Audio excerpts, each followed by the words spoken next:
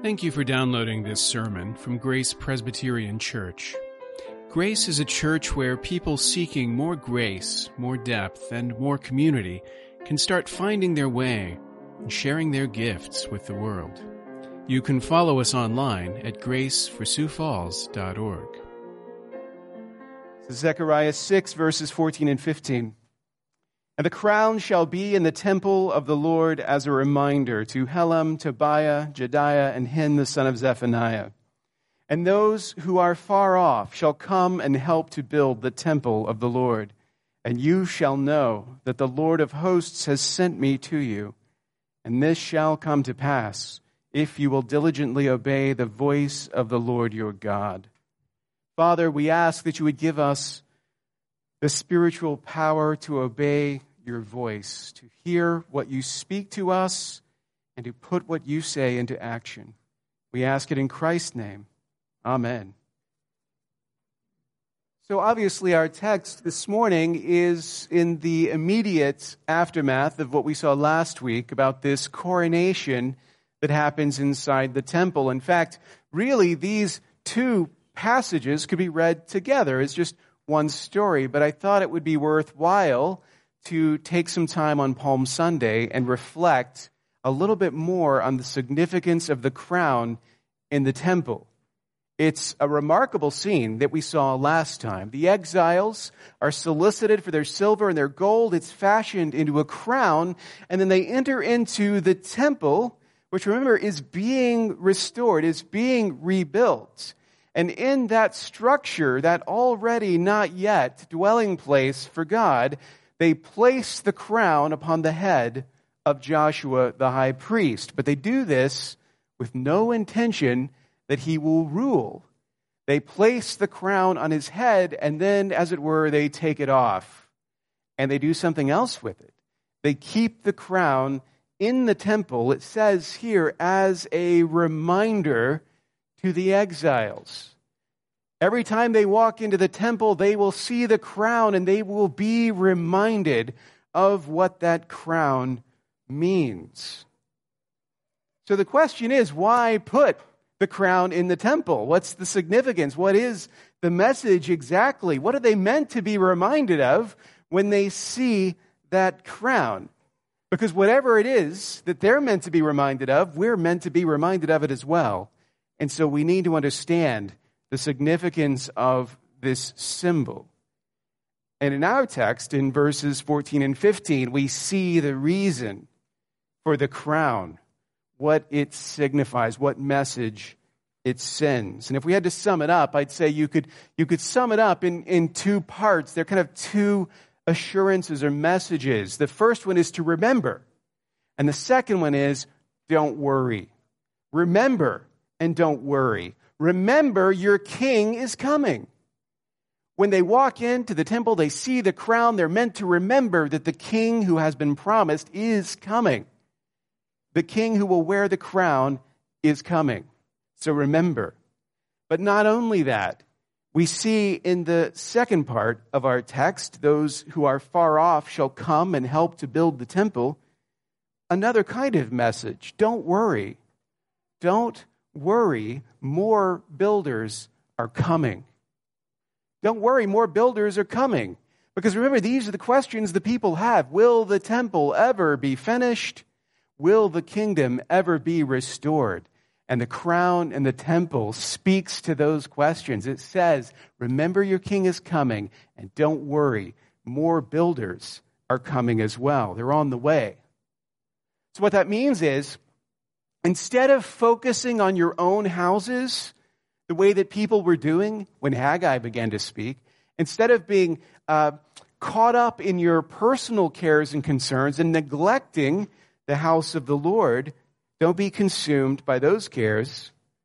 And don't be anxious either. Don't be worried about whether or not the kingdom will come. Don't be, in other words, consumed by doubt. Don't be caught up in your own cares. Don't be consumed by doubt about whether or not the promise is true. Instead, remember the king is coming, and don't worry, more builders are coming. The promise will be fulfilled, and it's not up to you alone to do the work. But if that's the case, then what's left for you? If you're not going to spend your time focused on your own cares and concerns, and you're not going to spend your time worried and fearful that everything that you've been promised won't come to pass, what are you going to do? How will you use your time? So there's a third message as well implied here. You need to ask yourself, what am I here to contribute? If I'm not here to please myself and I'm not here to worry and agonize, maybe I'm here to contribute. Maybe God has given me something to contribute to the work. And that's the question that I need to explore. So we're going to look at each of those three things and think about them a little bit. First, remember your king is coming. The crown is placed inside the temple as a memorial, right? A reminder, so that as people enter in, they will be reminded of the coming king. And obviously that reminder is intended for the exiles, because we're told this is going to be a reminder too, and then these guys are mentioned again who contributed and sacrificed their wealth so this coronation could take place. But there's actually more to this reminding than you may realize, because placing the reminder in the temple has a special significance. Now, you could put a sign out in the city somewhere and people passing it would be reminded, and that'd be really helpful for them. But this isn't a sign out on the street. This is a sign inside the temple, the place where human beings and God dwell together. So a sign there, a reminder there, is not just a reminder to the human beings. It's also a reminder to God. Now, you may think, why does God need reminders? Surely God has a perfect memory. Well, he does. But in Scripture, this word remember, like memory, is a covenantal act.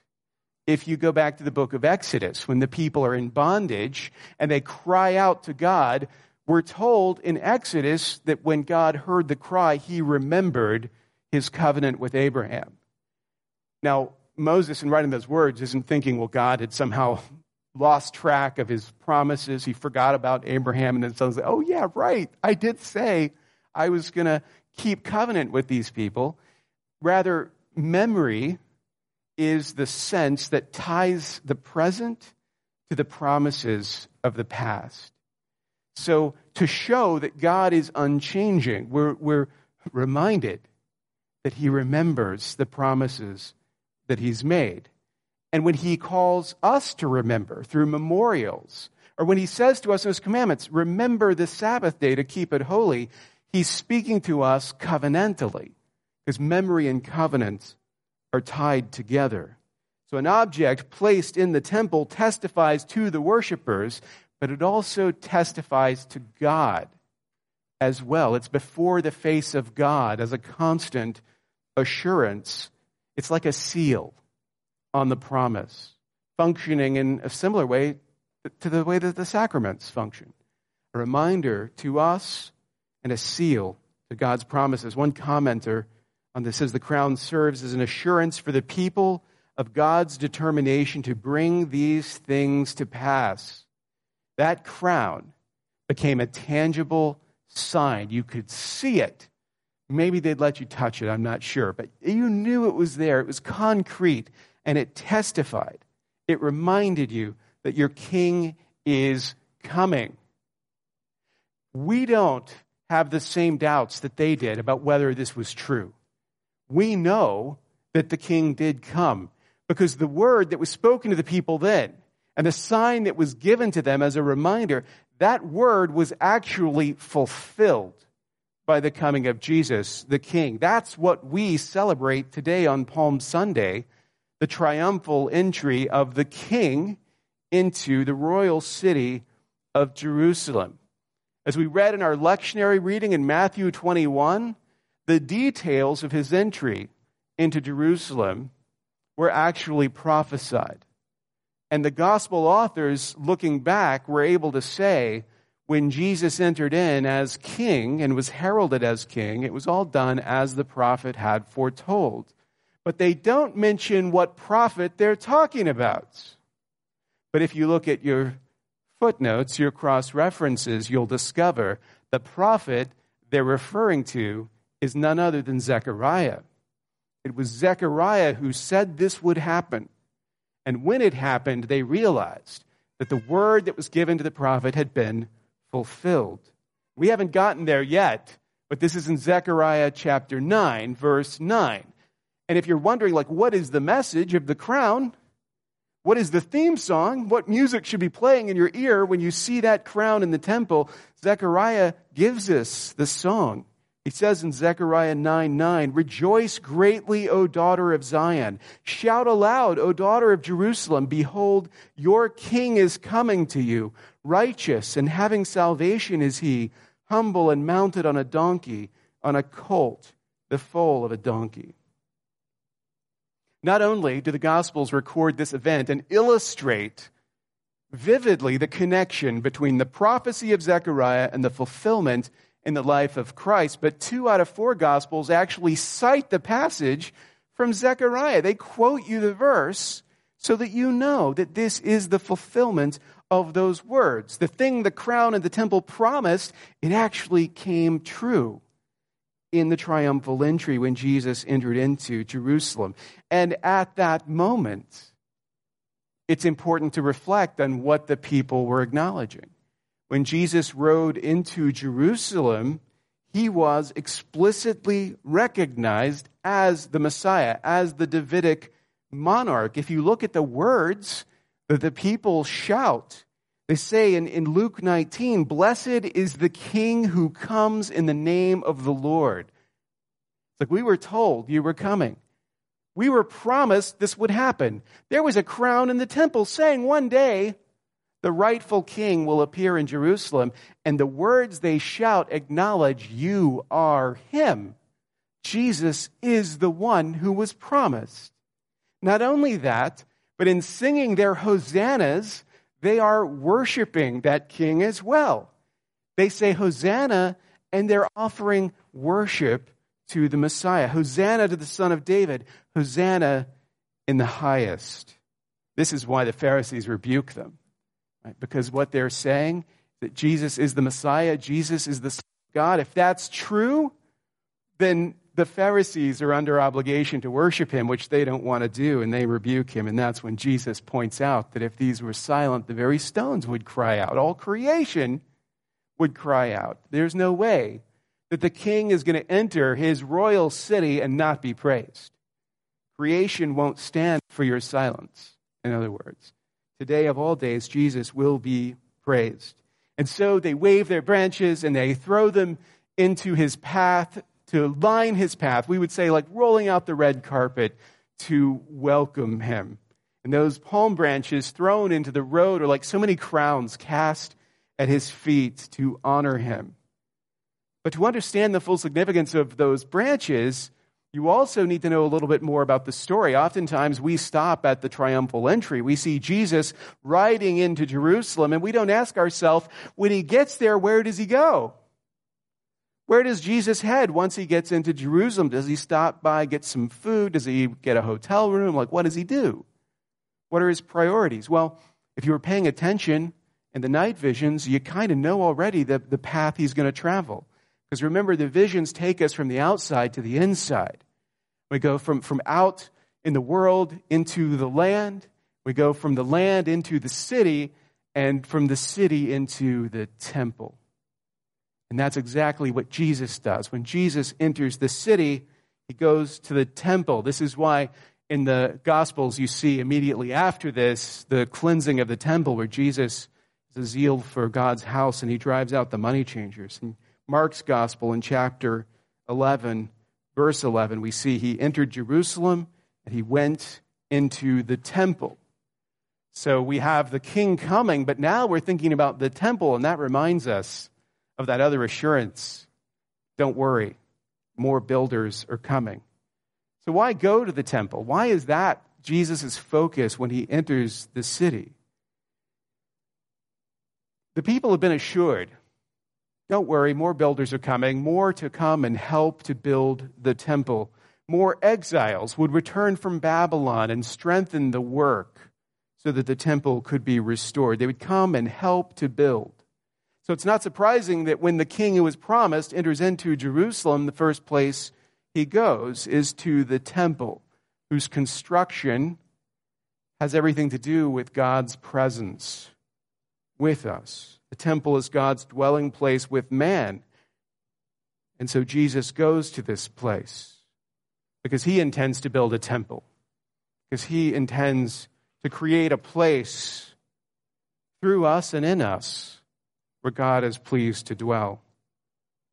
And the palm branches have a special significance where the temple is concerned. If you look at your palm branches, they're not as ordinary as they may seem. The palm branches come from the palm tree, and the palm tree is a tree that you would encounter in oases, in these sort of desert places where water blooms, and you'll find like a little speck of life in the midst of the wilderness. And so the palm branch always speaks to that sense of life. But if you'd gone into Solomon's temple, you would have seen that it was decorated with artistic motifs that resembled palm branches. You would see, as it were, stylized palm trees everywhere, which weren't just to signify an oasis, but were there to signify the garden, the place where human beings and God had dwelled together the way God had made us to dwell with him. In the book of Ezekiel, when Ezekiel sees the vision of the temple that is to come, it's all decorated with these palm branch motifs.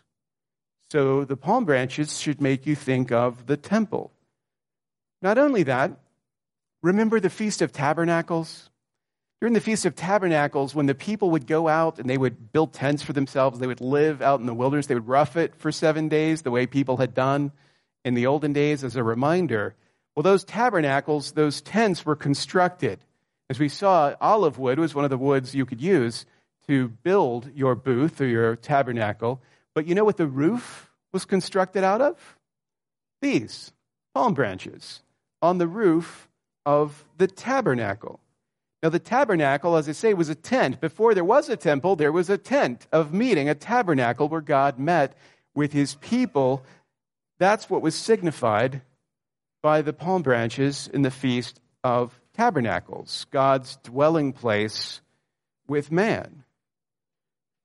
Obviously, tabernacles reference the temple, God's dwelling place, his presence with us. So the palms on the original Palm Sunday had a temple significance. The reason why they were waving palm branches, throwing those branches at Jesus' feet, is that they were acknowledging the King has come. God is present to dwell with us. It would have made perfect sense to them, just as it did to Jesus, that if God has come to dwell with us, his first destination would be his house, would be the temple of God. Even in John's Gospel, in the account of Christ's incarnation, you may know in John 1:14, in the Greek, that word is used when we're told the Word became flesh and dwelled among us. The word dwelled there, if you translated it literally, would be something like tented. He came and tended among us, or tabernacled among us. That's what Christ was doing. Christ, in his body, was coming to dwell with us, to build a dwelling place with us, literally out of us, to build the house of God. So the memorial that the crown speaks to seems to have two parts. One is this reminder about those who are far off, that they will come and they will come and help to build. In the immediate context, obviously, this spoke to more exiles in Babylon. There were still more people who hadn't returned. As we learned earlier, the restoration of the temple is happening early in this phase that's going to take a long time. At this point, Ezra and Nehemiah haven't arrived yet. So this promise that others will come probably includes people like that who will come and help to rebuild. But ultimately, we think about another people who are far off who will come and help to build the nations, the Gentiles. The mystery of the gospel that God intended before the foundation of the world to have not only Jew but Gentile, Jew and Greek, as we saw in our assurance of pardon earlier, with no distinction built into the body of Christ. They would come and help to build. Now, the branch, the Messiah, was the one who would build the temple. But what kind of help could these exiles offer him? They could be his workers, or they could be his bricks. They could be what the temple was constructed out of, because the house of God is made of the people of God. In Paul's description of the church in Ephesians 2, you see that very clearly. A passage that ends with the idea of construction, that Christ is the cornerstone, the prophets and the apostles are the foundation, and we're like the building blocks that put it all together. But what's interesting is that entire passage, when you look at it, actually recreates this two-part emphasis of Zechariah's prophecy. It ends with building the building out of the people, but it begins with the idea of those who are far off being brought near. Paul says, "But now in Christ Jesus, you, who once were far off, have been brought near by the blood of Christ. So then you are no longer strangers and aliens, but you are fellow citizens with the saints and members of the household of God, built on the foundation of the apostles and prophets, Christ Jesus himself being the cornerstone, in whom the whole structure being joined together grows into a holy temple in the Lord." So the exiles would return. All God's people would be brought in to help to build this body temple, to construct this dwelling place. And when that happens, Zechariah's prophecy says, "You will know that the Lord has sent me."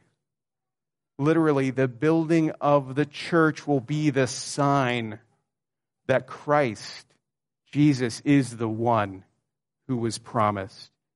The church itself will testify that Jesus is Lord.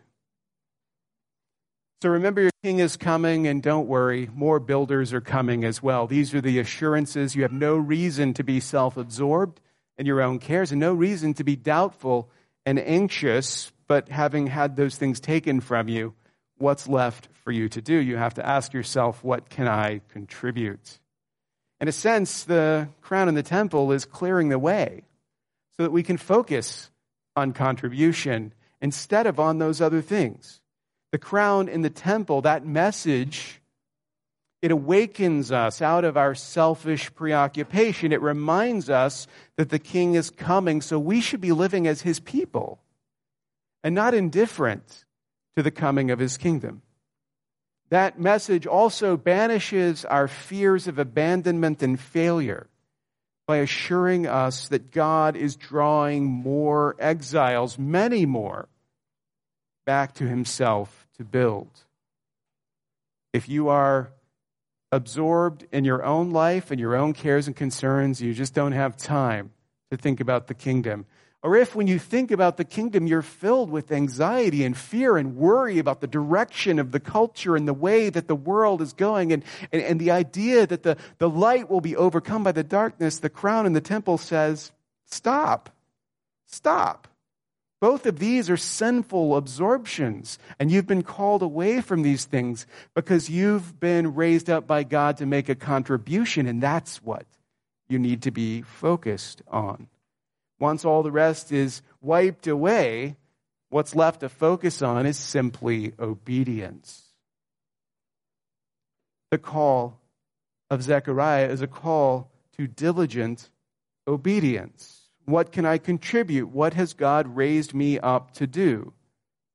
Now, the triumphal entry, as we think about it, becomes a kind of crown in the temple, a reminder, a picture that has a message to us, a reminder, a memorial that points towards future fulfillment. When Jesus enters Jerusalem, immediately, this act points to the victory of the cross. Right? Within a week, the triumph over death and sin will have taken place.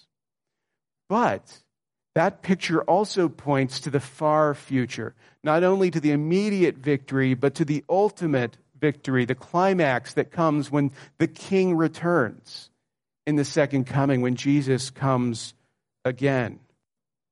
So the crown in the temple, the triumphal entry, assures us that more are coming, that Jesus will call his people to himself, but it also calls us to diligent obedience. And here we have to confront an error that we often find in the church, which can be summarized in this attitude.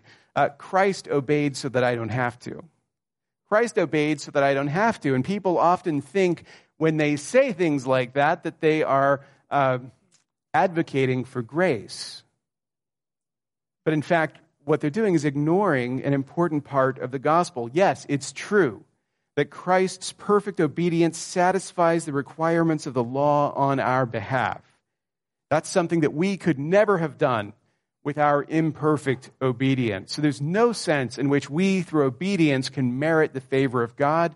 There's no work of salvation that is left for us to do.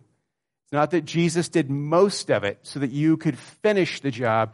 Jesus did it all, and all the credit and glory is due to him. However, Christ's obedience calls us, by example, to obedience through imitation.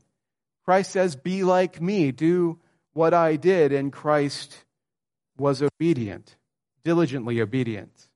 Now, our obedience is very different from the obedience of the world or the obedience of most religion, because this is an obedience that's not driven by fear of condemnation. We don't obey to curry favor or to appease the wrath of God, because that's been done. That's not necessary or even possible for us. Instead, our obedience is driven by gratitude for deliverance. We obey, we follow after Jesus out of gratitude for what he's done. Last time, I said this: we crown Jesus with our sacrifices. We crown him with our sacrifices. But we need to add one thing to that. We crown him with our sacrifices, and we build his body with our diligent obedience. We crown him with sacrifices, and we build his body through diligent obedience. Now, sacrifice and obedience can be hard words for us, and we're accustomed to hearing words like that twisted and abused and taken out of context. So let me give you different words that mean the same thing. When we talk about sacrifice and the need to crown him through sacrifice, think of sacrifice as repurposing. Repurposing. Your life is full of stuff. Your life is full of not only material things and resources, but also talents and time, gifting, that sort of thing. And all of that stuff, in order to sacrifice it for God, what you've got to do is essentially repurpose it. Take what was being used to serve yourself and use it instead to serve God, repurposing. And if we think of sacrifice as repurposing, let's think of obedience simply as action. It's funny, people never come to me as a pastor and say, "What must I obey?" No one is looking for more rules to obey. No one is looking for more hoops to jump through. But people are constantly saying, "What should I do? What do I need to do?" Well, it's the same thing. Obedience is action. Obedience just means taking action on what God has said. To obey him diligently is not to let him tell you something and then ignore it. It's to hear what he says and then say, how can I put this into action? What can I do in order to build the body of Christ? So we've been called to repurpose the gifts that have been given to us and to take action on what he has said, because all of the self-absorption and all of the fear that distracts us has been banished, has been pushed away. And all that's left for us to do is to repurpose and to take action.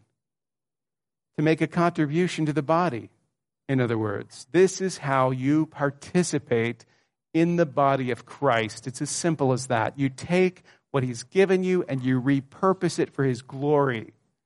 And you listen to what he says and you take action on his word. And that builds the body of Christ. Imagine what it would look like if every day for us as believers was a Palm Sunday. If every day were a welcoming of our King into our lives.